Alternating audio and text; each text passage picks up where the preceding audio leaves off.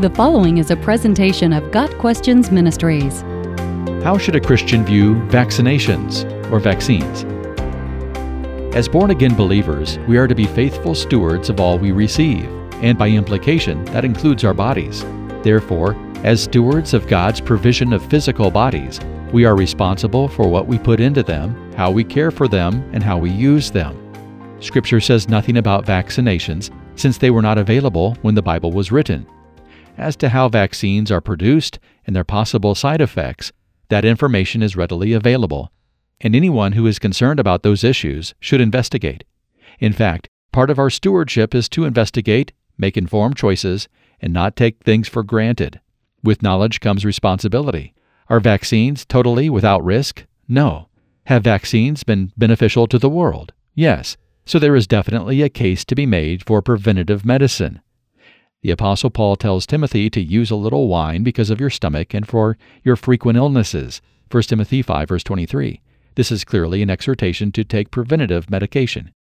To vaccinate or not to vaccinate should be an informed choice, and not one made out of fear. In some places, children are not allowed into schools without what is considered proper vaccinations. Another consideration is that there are examples of diseases once thought to be eradicated in one country being on the rise in that country. This could be from travelers bringing it in from other countries or a lack of vaccination. Parents must consider the consequences of their child someday getting one of the diseases they are not immunized against. Adults should consider the personal consequences of getting or not getting a specific vaccine, as well as the implications of their decision for others. Rarely do children or adults react with more than a mild fever and a sore leg or arm for a day or two, but severe reactions can and do occur. Vaccines have proven to be beneficial in many regards.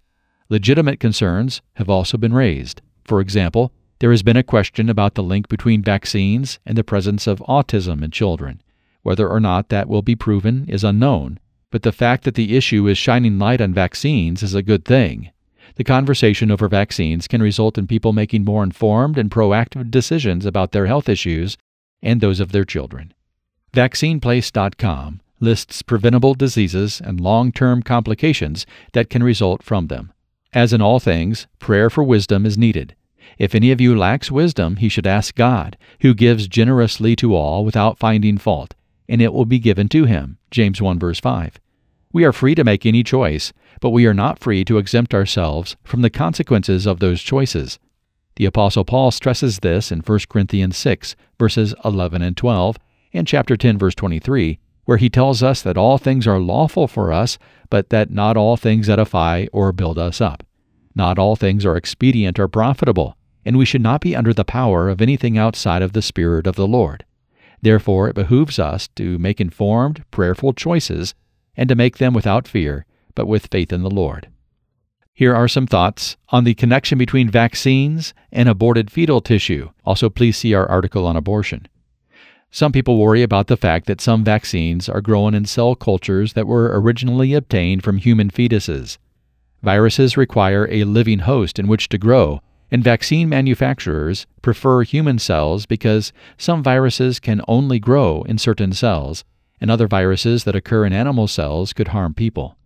Research is currently underway to develop molecular tools that will allow vaccine production without the use of live host cells. Currently, the human cell strains used to produce some vaccines can be maintained for long periods of time in a laboratory setting and can reliably support the growth of viruses that infect humans. Vaccines developed from these strains have been proven safe for humans. 2 different strains of human diploid cell cultures made from fetuses have been used extensively for vaccine production for decades. WI-38 came from lung cells from a female fetus of 3 months gestation, and MRC5 was developed from lung cells from a 14-week-old male fetus. Both fetuses were intentionally aborted, but the cellular biologists who made the cell cultures did not induce the abortions. These 2 cell strains have been growing under laboratory conditions for more than 35 years.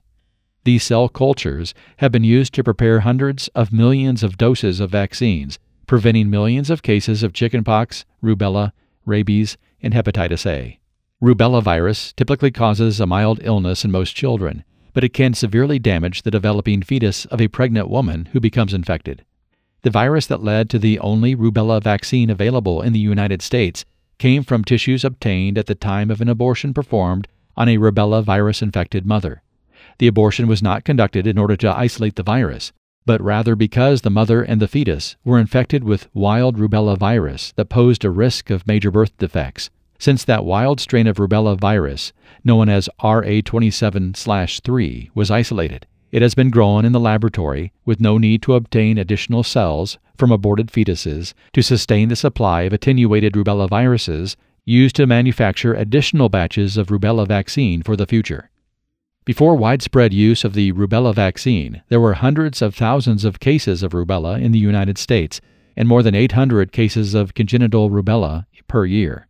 As a consequence of the rubella epidemic of 1963 and 64, it is estimated that there were 20,000 infants born with congenital defects, 6,250 spontaneous abortions, and 5,000 induced abortions due to severe birth defects. In 2001, the CDC reported just 3 babies born with congenital rubella syndrome. Thus, the RA27/3 rubella vaccine has prevented many thousands of spontaneous and induced abortions by protecting pregnant women from infection. Christians should continue to encourage pharmaceutical companies to seek alternatives to the development of vaccines linked with human fetuses. However, in the absence of viable alternatives, these vaccines may be utilized to prevent not only serious risks to children, but also as a public health measure to prevent the inadvertent spread of harmful viruses to pregnant women, with the consequent threat of birth defects and spontaneous miscarriages. Got Questions Ministry seeks to glorify the Lord Jesus Christ by providing biblical answers to today's questions. Online at gotquestions.org.